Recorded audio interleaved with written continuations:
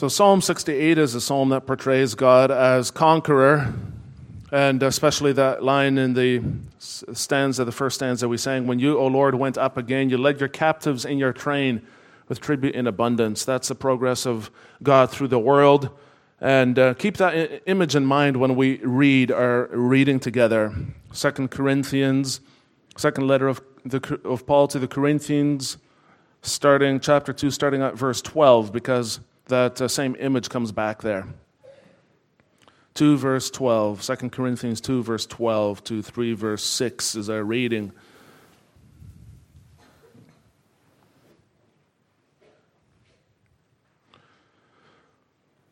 When I came to Troas to preach the gospel of Christ, even though a door was opened for me in the Lord, my spirit was not at rest because I did not find my brother Titus there.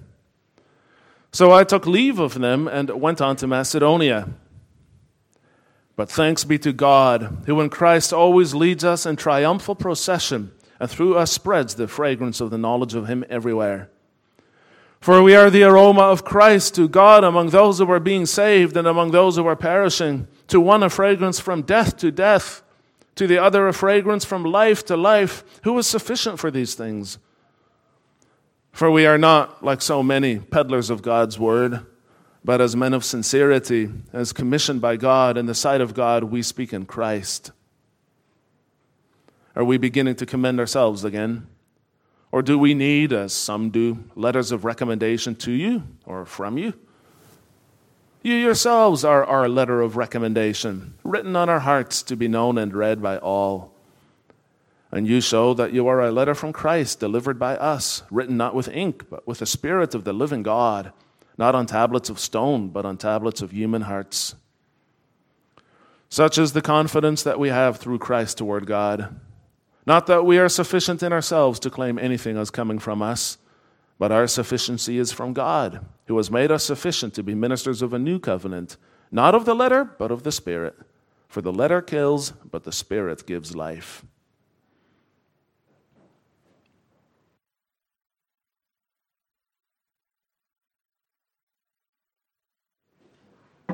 We also read this afternoon from Lord's Day 31 of the Catechism. This will provide a kind of a doctrinal anchor for us as we consider the keys of the kingdom of heaven, also in relation to our passage, Lord's Day 31. It asks the question, what are the keys of the kingdom of heaven? The preaching of the holy gospel and church discipline. By these two, the kingdom of heaven is open to believers and closed to unbelievers. How is the kingdom of heaven opened and closed? By the preaching of the gospel. According to the command of Christ, the kingdom of heaven is opened when it is proclaimed and publicly testified to each and every believer that God has really forgiven all their sins for the sake of Christ's merits, as often as they by true faith accept the promise of the gospel. The kingdom of heaven is closed when it is proclaimed and testified to all unbelievers and hypocrites that the wrath of God and eternal condemnation rest on them as long as they do not repent. According to this testimony of the gospel, God will judge both in this life and in the life to come. So far.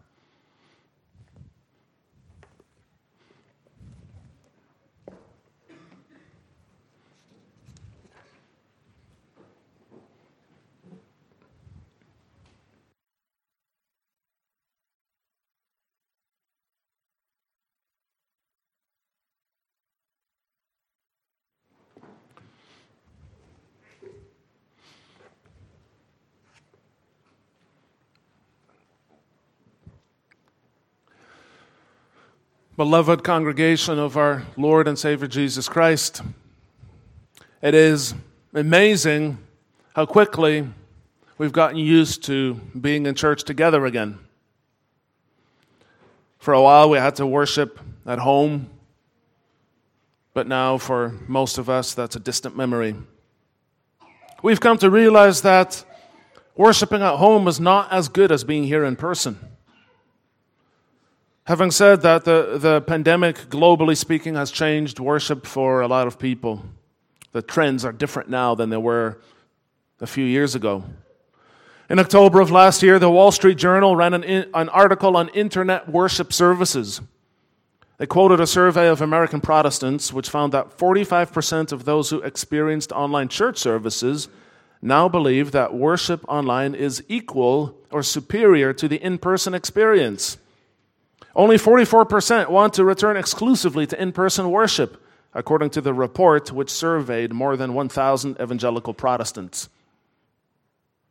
Now, that was in America, which has a different social and political climate than Australia does, but one would imagine that if you were to survey 1,000 Australians, the answers might not be all that different. One person quoted in the article said, "One has to wonder whether this will ultimately lead to church nomads who surf the internet for new church experiences rather than putting down roots and becoming part of a church community." That is a risk, and it's always been a risk as long as there have been live streaming services.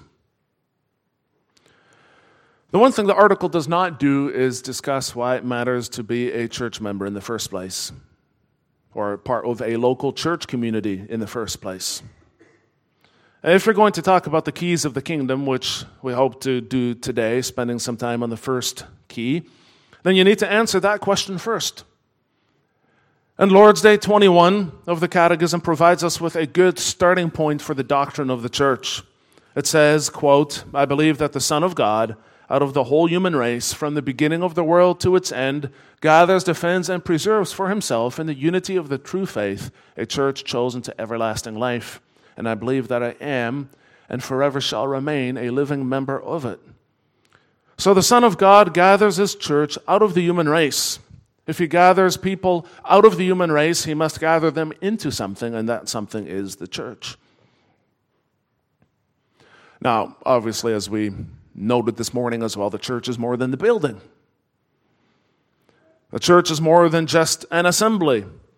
But the Bible does not know of free-floating Christians who choose to do their own thing independent of the body of Christ. No, it is in local, faithful, Bible-believing churches that the gospel is preached. It's in the church that people are discipled. It's in the church that they're brought under the rule of Jesus Christ. It is in the church that people are nurtured in the faith. Without faith, you cannot enter the kingdom of heaven. We confess in Lord's Day 7 and 25 that God works faith in people's hearts through the preaching of the gospel. And that's what happens here in church. So that's why the preaching of the gospel has eternal consequences. And that's what we'll also focus on this afternoon, how the preaching of the word has eternal consequences, and we'll focus on what preaching is and what preaching does. So who holds the keys to the kingdom of heaven? Well, Jesus Christ does. But he has entrusted these keys to the church, as we also confess in question and answer 82 of the Catechism. Christ commands his church to preach the gospel. That was his last commission to them before he left. He said, "Go therefore and make disciples of all nations, baptizing them into the name of the Father, the Son, and of the Holy Spirit, and teaching them to observe all that I have commanded you." That's why the Catechism legitimately says that the preaching of the gospel happens according to the command of Christ. Christ is the one who commands his church to preach. Christ commissions people through his church to preach. Preachers never commission themselves. They are commissioned by Christ, who calls them through his church. So what that means is that the authority to use the keys of the kingdom is a delegated authority. It is not inherent in any one office bearer.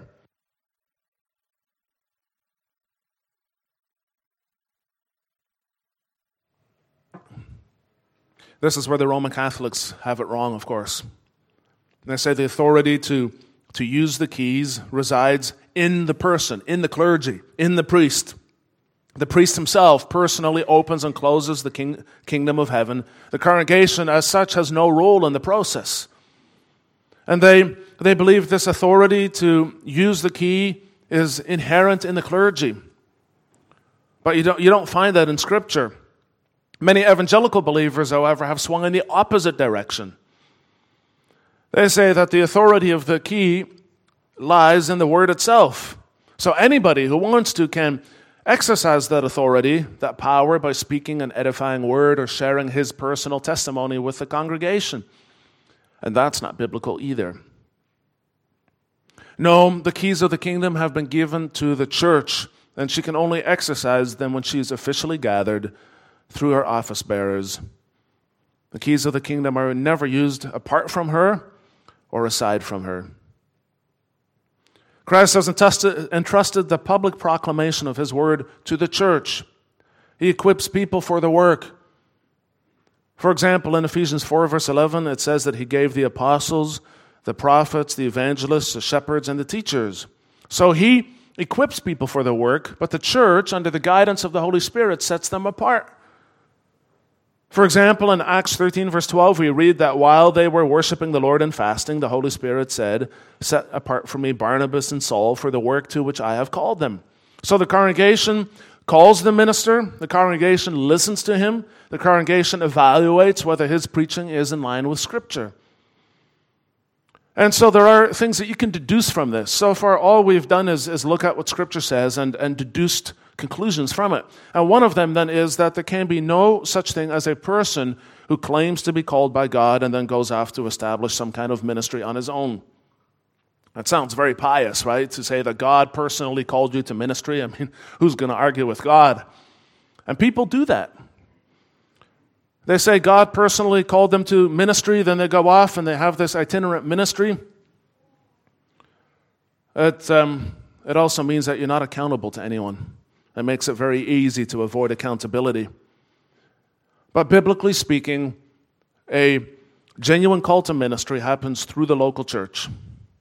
Now, you can study for the ministry before then if you sense that God is guiding you in this direction, but you are not called to the ministry until you have been called by a local church.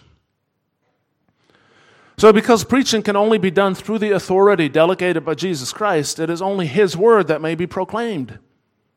A sermon is not a motivational speech. It's not a moral pep talk. It's not about improving yourself so that you can live a better version of yourself.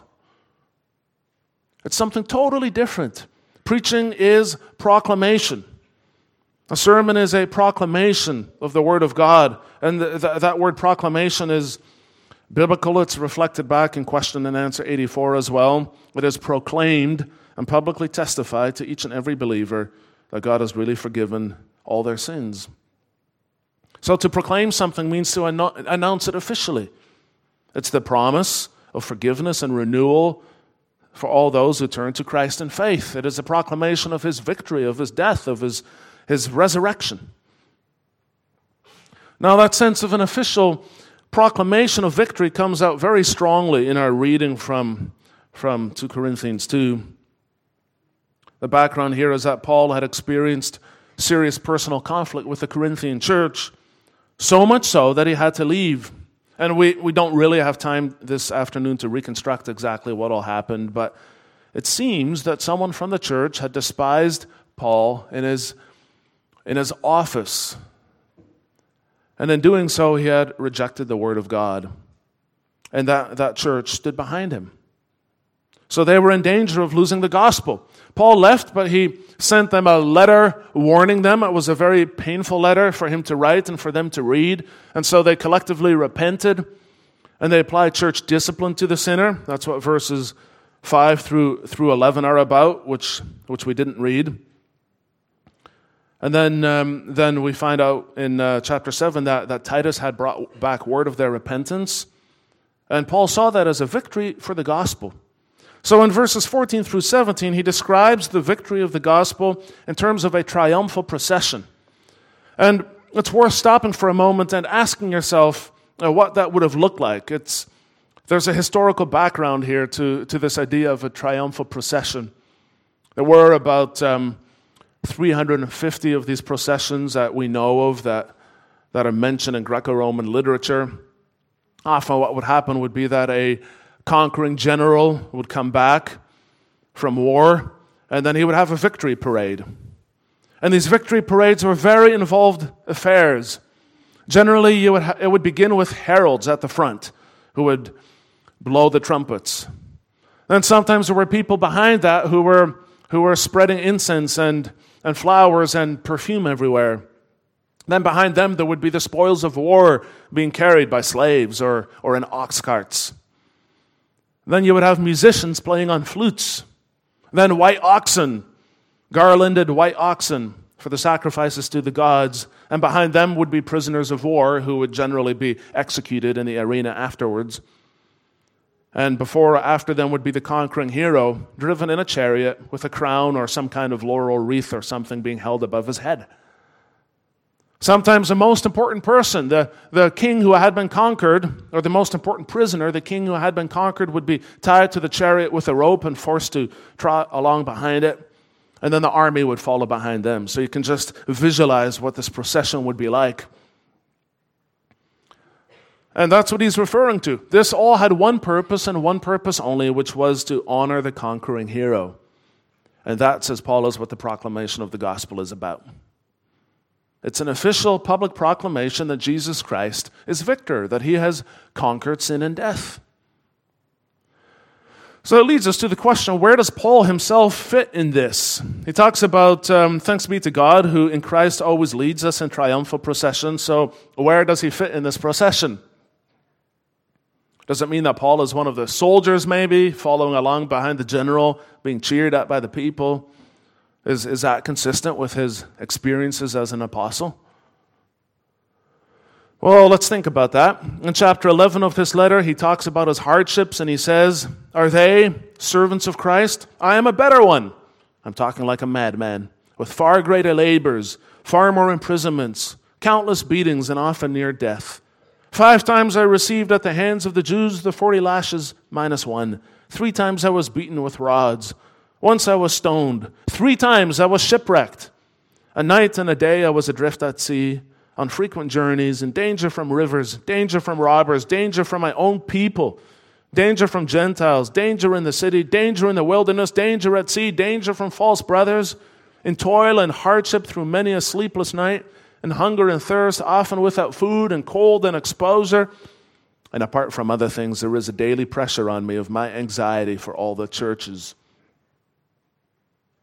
What does it sound like to you? Does it sound like a Pauline version of your best life now? It sounds awful. It sounds like he's still in the middle of the battlefield. So this triumphal imagery can hardly refer to his success as an apostle. The focus here is on Christ, the one who conquered the power of sin.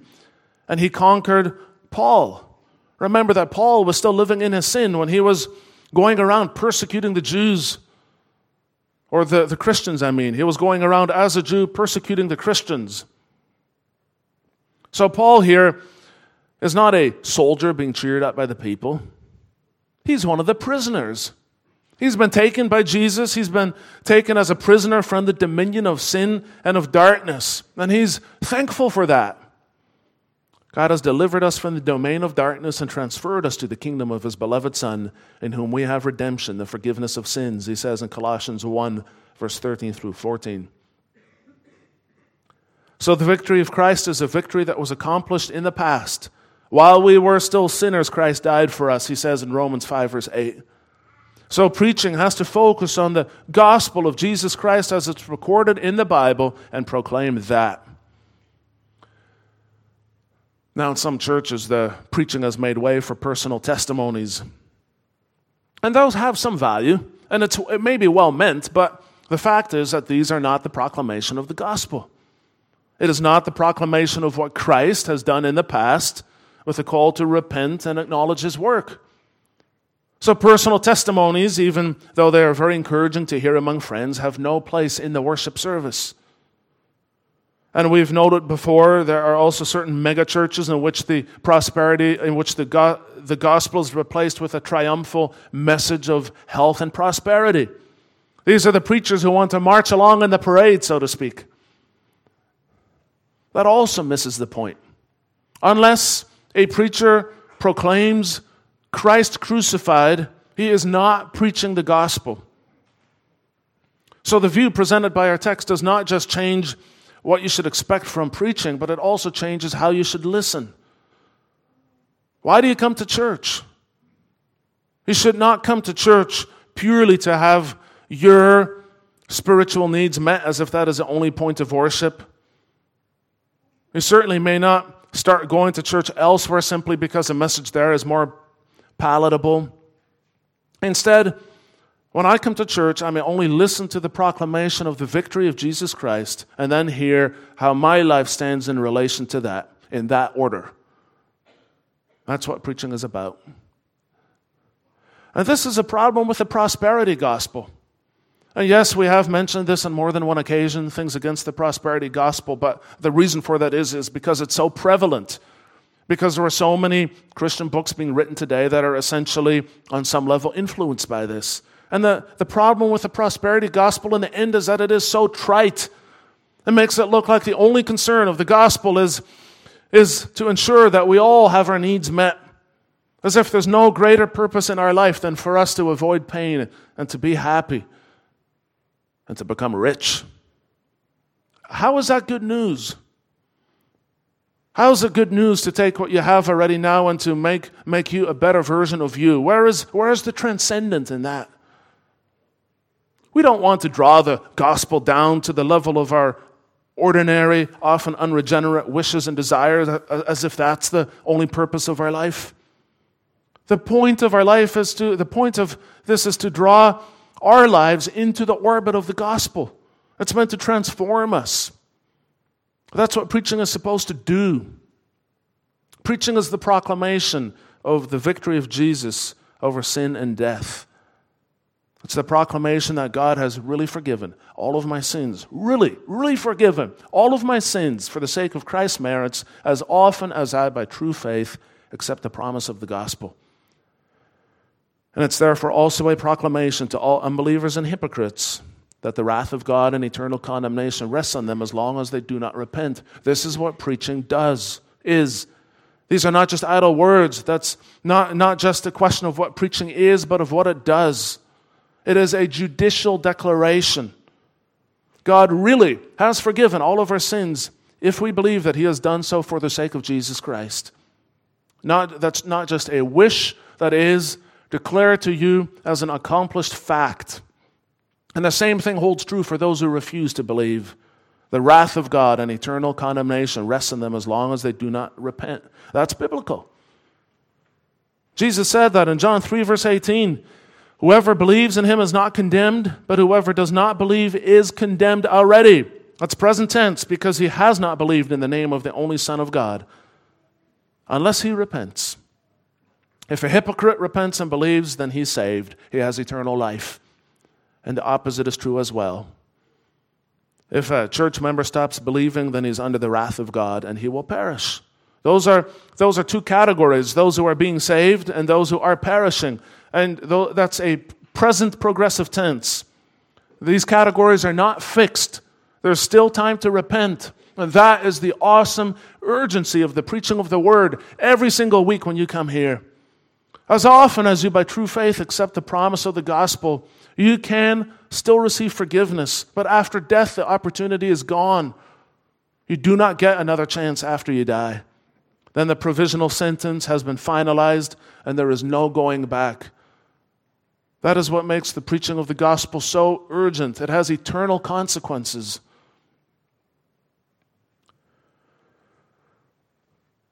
The Apostle Paul, in chapter 2 of the letter that we read, uses the image of an aroma or fragrance to refer to the preaching of the gospel. You remember at these victory parades, often they burnt incense. In verse 15 he says, "We are the aroma of Christ to God among those who are being saved and among those who are perishing."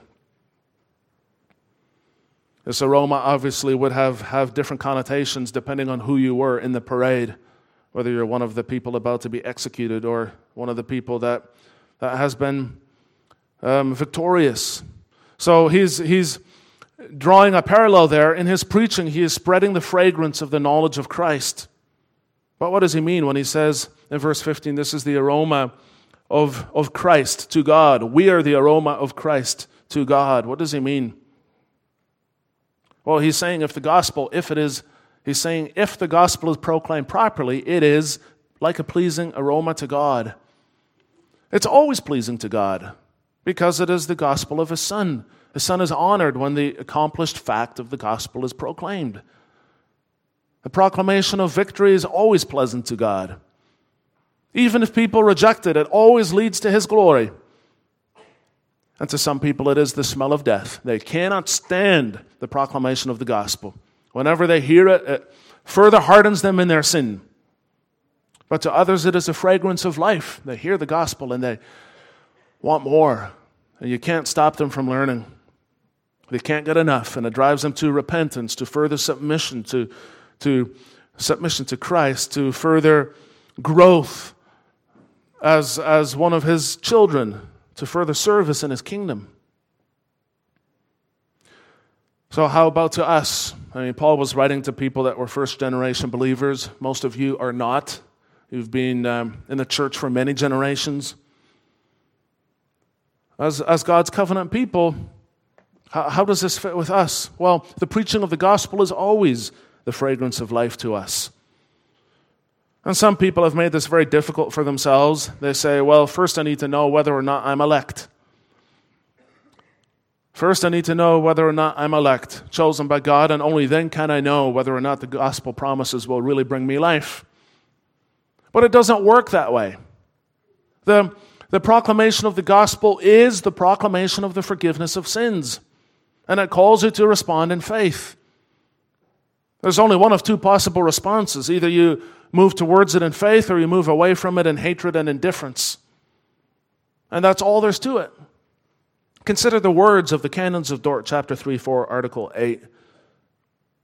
But as many as are called by the gospel are earnestly called, for God earnestly and most sincerely reveals in His word what is pleasing to Him, namely that those who are called should come to Him. He also earnestly promises rest for their souls and eternal life to all who come to Him and believe. Yes, it is true. There are people who are reprobate. Yes, you will even find some in the church. Yes, they will reject the gospel. That does not make the call of the gospel less earnest. The gospel is always true. It is always sincere. It always goes out to you with the call to repent and believe. In Ezekiel 18 we read, I have no pleasure in the death of anyone, declares the Lord God, so turn and live. The proclamation of the gospel reveals Jesus Christ. And He calls people to repent of their sins. He calls them into a living relationship with Him. Verse 14 of our reading refers to the fragrance of the knowledge of Him. The Greeks thought of knowledge in academic terms. For them, knowledge was that you mastered a system. The Jews saw knowledge as something that came out of experience. Paul was a Jew. So when he refers to the fragrance of the knowledge of Him as a Greek-speaking Jew, he does not just mean that the gospel is about how much you know. Obviously, you need to know something in order to believe it. But knowledge alone can never be the basis of a relationship. To really know Christ means to have a personal relationship with Him. It means to be redeemed by His love. It means to walk behind His chariot in triumphal procession as one who was captured away from Satan. That relationship is a gift that God gives through faith. Faith that the Holy Spirit works in our hearts by the preaching of the gospel.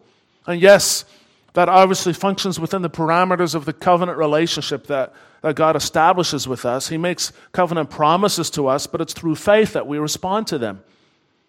It's through faith that we make these promises our own. So can you really speak about going to church online? Not really. Not if you understand what the preaching of the word is. Not if you understand what it does. This is life-changing stuff. You do not fit this in between making another round of coffee while you spread yourself on the couch in your loungewear. It's not how it works. You think about the words from Psalm 147 that we're going to sing at the end. He dealt us with no other nation. They do not know His revelation. Consider the great privilege of knowing this God, of hearing His word, the unique opportunity that you have as a believer at this point in your life to just come here every week and to be built up in your faith. We'll take it online if we have to. We had to for a while. We needed to. Better than no church at all. And undoubtedly many have come to faith in this way. And yes, there will be some who need to stay home for extended periods of time due to illness or children maybe that for whatever reason can't come to church. That can happen. But let's not think that the preaching of the gospel is a product that we just consume at our leisure as we do with so many other things. It's something totally different. You need to be here. You need to be mindful. You need to be in the moment. Something happens here in the preaching of the gospel that cannot be duplicated when people listen online. Now, of course, you can get used to anything over time. There are people who come to church and who sleep through every service. It's been said before, they would not wake up even if an angel with a sword appeared in the sanctuary. Not if the same angel appeared at the same time every week. People can get used to anything. As the old saying goes, familiarity breeds contempt. But may it not be true for us. Let our familiarity not make us lose awareness of what happens here every week. For the preaching of the word has eternal consequences. May it always be the aroma of life for us. Amen.